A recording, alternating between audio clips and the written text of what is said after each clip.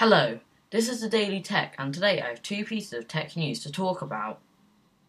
For today's first piece of tech news, I'm going to be talking about the leaks and rumours for the Google Pixel 5. This phone will be Google's higher-end model of their Pixel lineup, and is expected to be announced somewhere around October the 8th. There aren't many leaks for this device, but the ones that we have seen may be fake or not very accurate.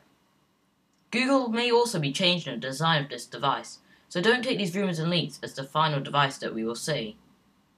The camera design that this leak shows is very different from what we've seen in other devices.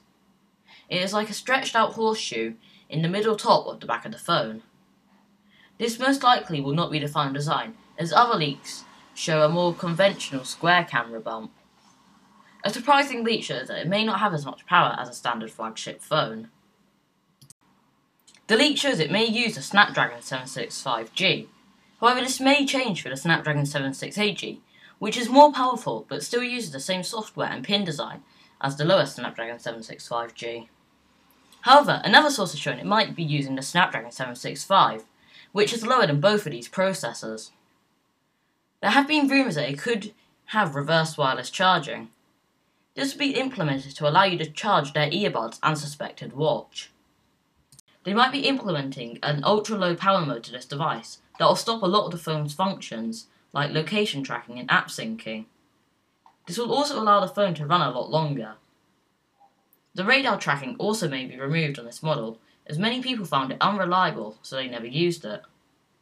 The price of this device is expected to be somewhere around £669 or $799.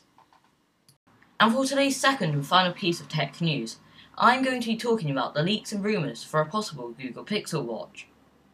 This watch could really show what Wear OS was meant to do, as Google made Wear OS and could adapt the watch to make a really good smartwatch experience. It may be released in late 2020, but will most likely be released sometime in 2021. It also has no leaked price, but is expected to have a very high-end cost. Some time ago, Google bought Fitbit, so we can expect to see the watch have some very good features. There is also a patent that shows that there could be gesture control by using your arm, wrist and fingers. For example, you could clench your fist to activate the Google Assistant and shake your hand to dismiss it. Google launched a survey of what people would like to see in this watch, and the main responses were SpO2 tracking, sleep analysis, heartbeat alerts, recovery time monitoring, stress tracking, and pairing to things like medical and gym equipment. It is unlikely that all these features will be able to be added to this device, but some of the features definitely could be. The watch is likely to have the Snapdragon Wear 3100 processor. This is one of the best processors for watches, and should be able to run most apps and have a good battery life.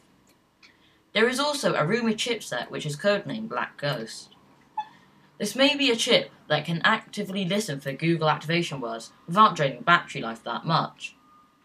This watch is likely meant to come with 1GB of RAM.